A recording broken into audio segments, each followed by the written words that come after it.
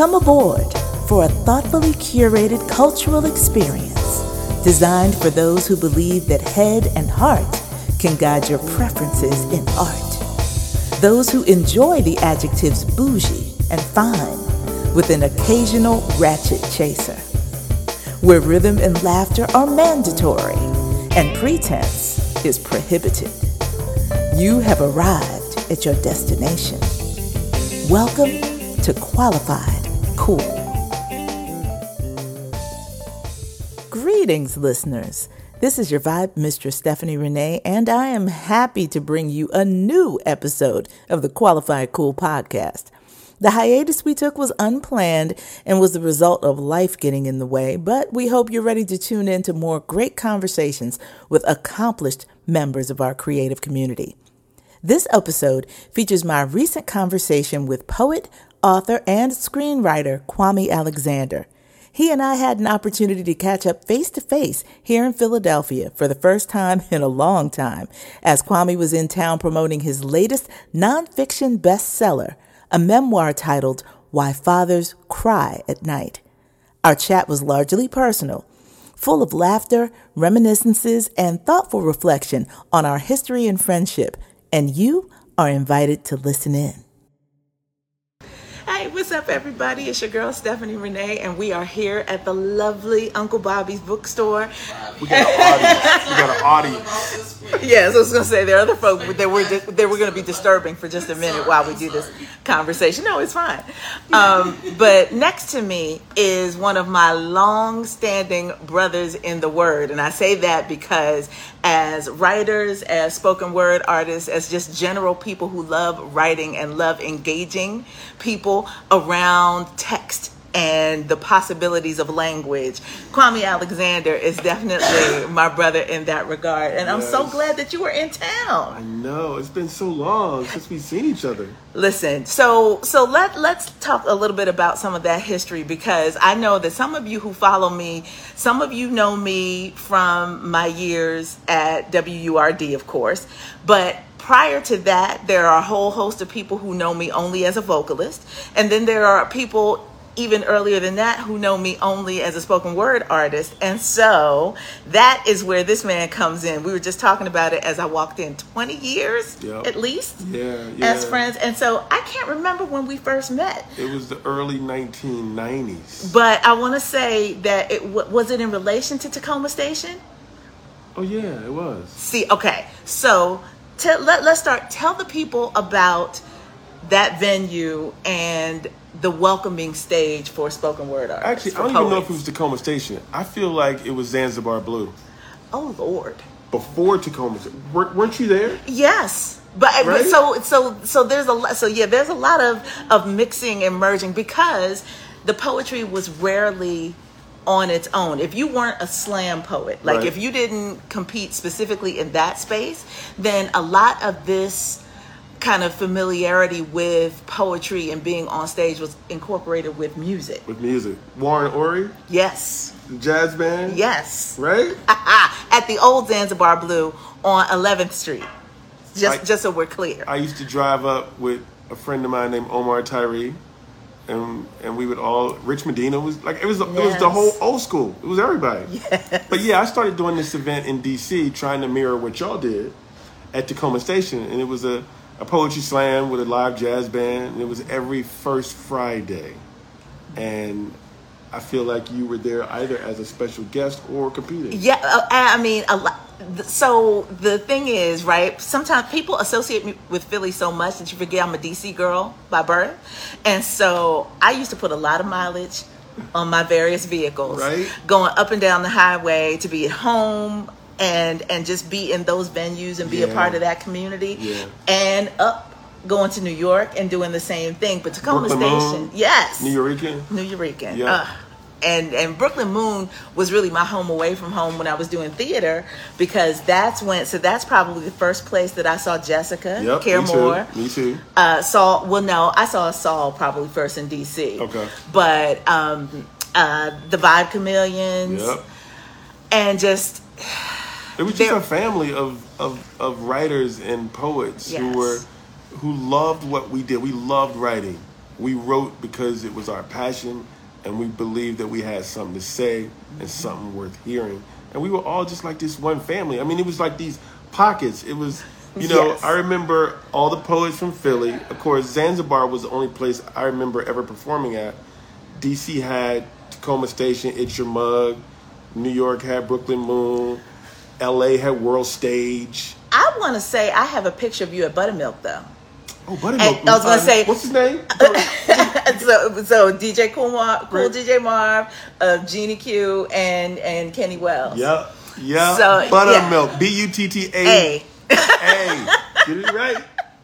I'll share this on because they have a page. So you on Facebook. So I'll share it there as well. It was a good time. We all supported each other, and it was nothing but love. Yeah. And beautiful, beautiful poets and writing. Absolutely. And this is before Love Jones, ladies and gentlemen. Oh, yeah. I feel the need to say that because a lot of people feel like it all started with the popularity of a film, but no. Love Jones started because of all the stuff that was happening around the country. Yes, absolutely. So, man, your evolution. Right. From this to all of the stuff that you've got going on, because we reconnected. So beyond Tacoma Station and the up and down the 95 corridor doing the poetry thing, we reconnected when you started doing children's books and you did the text for a book for National Geographic that was all about the animals. Right. And I interviewed you when I was at work. Right. For I feel that like it was a late night show. It wasn't? At that point it might have been. Yeah. But I was like, when I got the press about that book, I was like, I know him. We're gonna get him on the show and we're gonna talk about this. So from poetry to children's books. Yeah. Let's talk about that transition. I had my second daughter was born in 2008, and I was like, I want to write stuff for her. Mm-hmm. So all the love poems, all the I'm the blues in your left eye, the funk, all that stuff, that changed. My sensibilities changed. And I began to write stories and poems for my then newborn daughter. Mm-hmm. And that turned into me writing a book about jazz music for her called Acoustic Rooster. And then I was like, I kind of like this children's book thing. And I started writing more children's books. But it started because of my sensibilities had changed being a new father. Mm-hmm. And I just never turned back. That was 2008. And then, it's 2023 and I've written 39 books. Listen, I want you all to know that I have an alert set up on my Alexa for when new books get released. So Alexa will tell me when I can go to Amazon and get them. But this has been a ride because beautiful books for the baby girl, evolving into television projects, and incorporating more of these wonderful people that we met as a part of the spoken word community. Right. So let's remind people where they might have seen some of your work outside of the printed page. So I got a TV show on Disney Plus. Mm-hmm. It's called The Crossover, and it's based on one of my novels. And it's a novel called The Crossover. It came out in 2014. And so the show is on Disney Plus now. We shot it in New Orleans last summer, the summer before last. One of my favorite places on the planet. Oppressively hot and the best food ever. But we shot it there, and the two main characters are twin brothers, Josh and JB.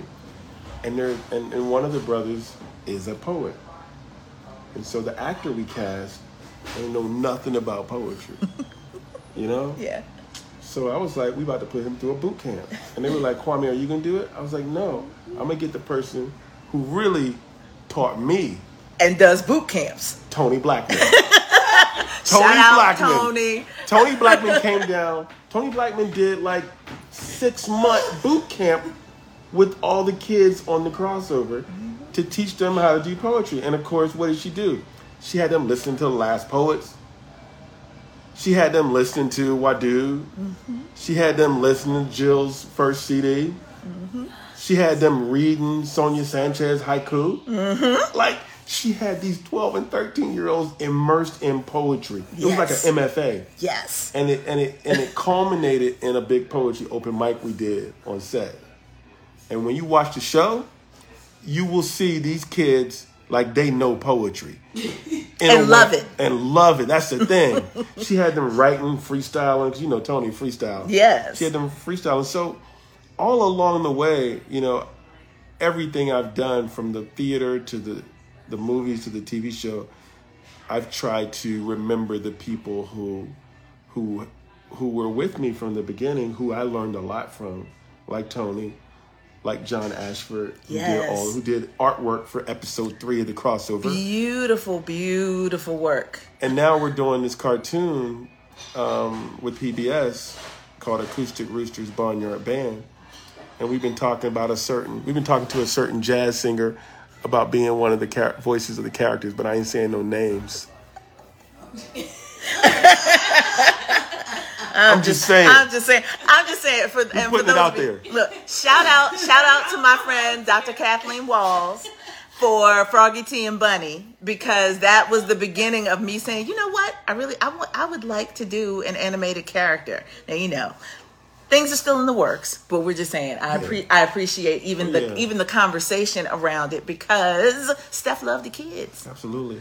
And we got to keep this elevating. But fatherhood has really been this major inspiration for you to write things for your daughter, but it's also been a point of exploration for you to share the journey. I feel like you talking about this new book right here. Why Fathers Cry at Night. It's hard to talk about this book without crying. And I don't feel like, I got my sunglasses on so y'all can't see me. But no, I have 2 daughters. Parenting is the hardest thing I've ever done. Mm. It's harder than any job I've had. It's the most rewarding also.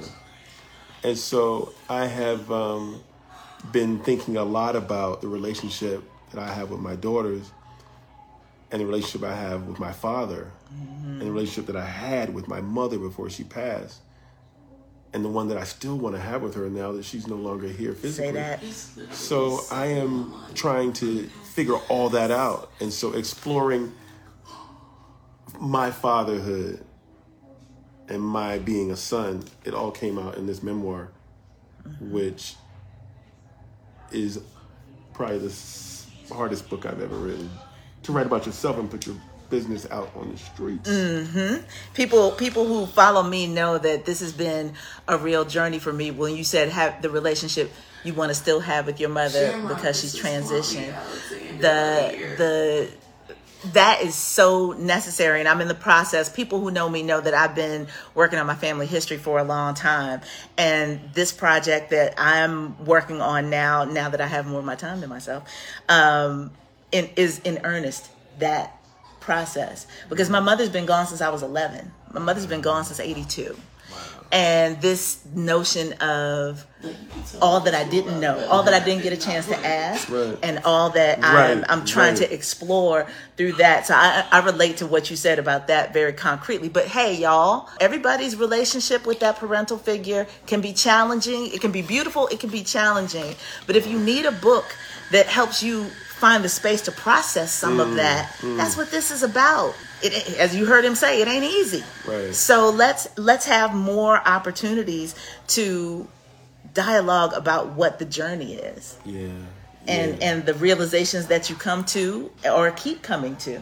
Yeah, because this is a book that I've chronicled parts of my life, in particular my love life. Mm-hmm. But I'm also, it's in real time, so every day I'm learning something new and something's being revealed. Yeah. And so my perspective is changing. Yeah. So I was just, I'm here in Philly on book tour. And last week I was on the West Coast. And the way I answered some questions last week may not be the way I answer them this week. Right. Because I'm learning and growing on the job. Yes. As I write about in the book. I borrowed this phrase from my friend Christine Platt. I'm not a grown man. I'm a growing man. Mm-hmm. Right. So. Yes, I hear that, and I feel that. Mm. And your book is an exploration of this other journey, right? Of trying to get to the joy. To the joy. Of understanding the pain, of understanding the woe, so that you can be able to appreciate the wonder of looking at some of the tragedy while acknowledging the triumph. So, yeah. See, that's how you know he's a wordsmith. Y'all hear that? Y'all hear that alliteration up in there?